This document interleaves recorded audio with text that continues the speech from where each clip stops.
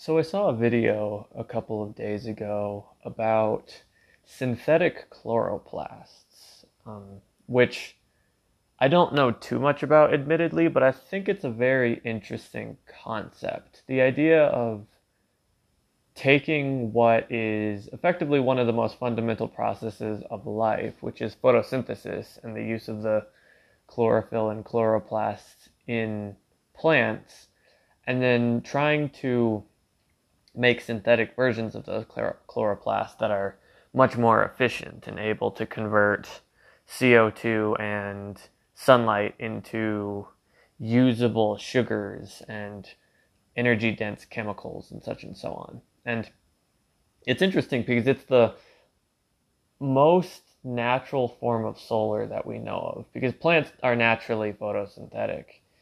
Um, and we just kind of take that for granted, but it's interesting to see why do they specifically use chloroplasts, and is there any benefits that we might see as opposed to using photovoltaics or solar panels.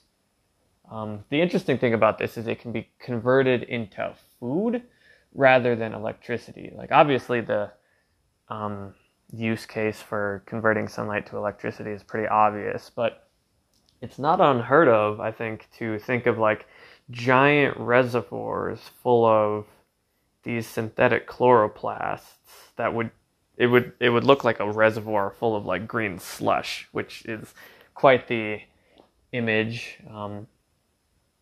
But it would, yeah, it'd be like a big reservoir full of green slush, and then you could process that slush into um, consumables. Like they would probably be rudimentary sugars that from there it would be interesting to see if maybe you could figure out how to turn those rudimentary sugars into a serum of some sort that could be used for cultured meat and things like that. So it's not unreasonable to think that you could have like this big, like giant reservoir like sized facility of the synthetic chlorophylls, absorbing energy from the sun and pulling in carbon dioxide, producing basic sugars, and then those basic sugars could be refined into serum that gets grown into, a T-bone steak.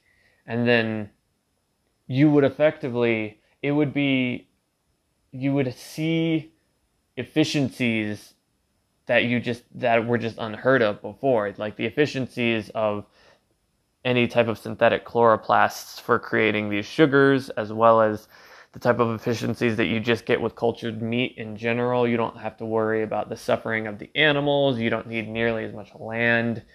Um, it's really, it's a field of study that will mature into very interesting things. I feel like there will always be pushback. It's not meat if it doesn't come out of an animal, and the lobbies will fight that, and yada yada yada. But so long as it is, I guess, chemically, and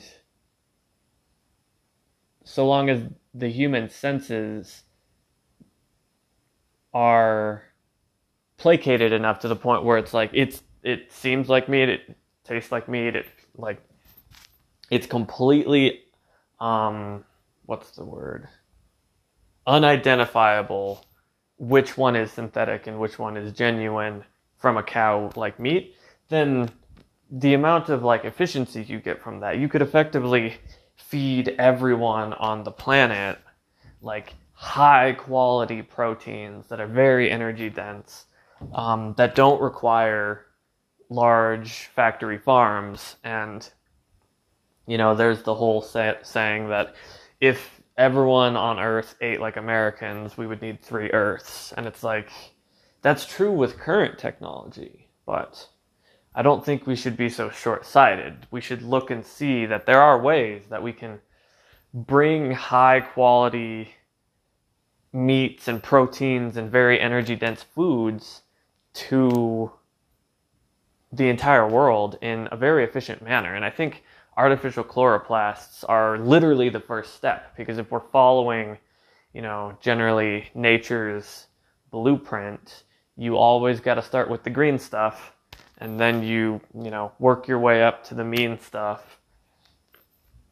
And, so I think being able to take control of those processes is very powerful, and I'm surprised more people aren't talking about it.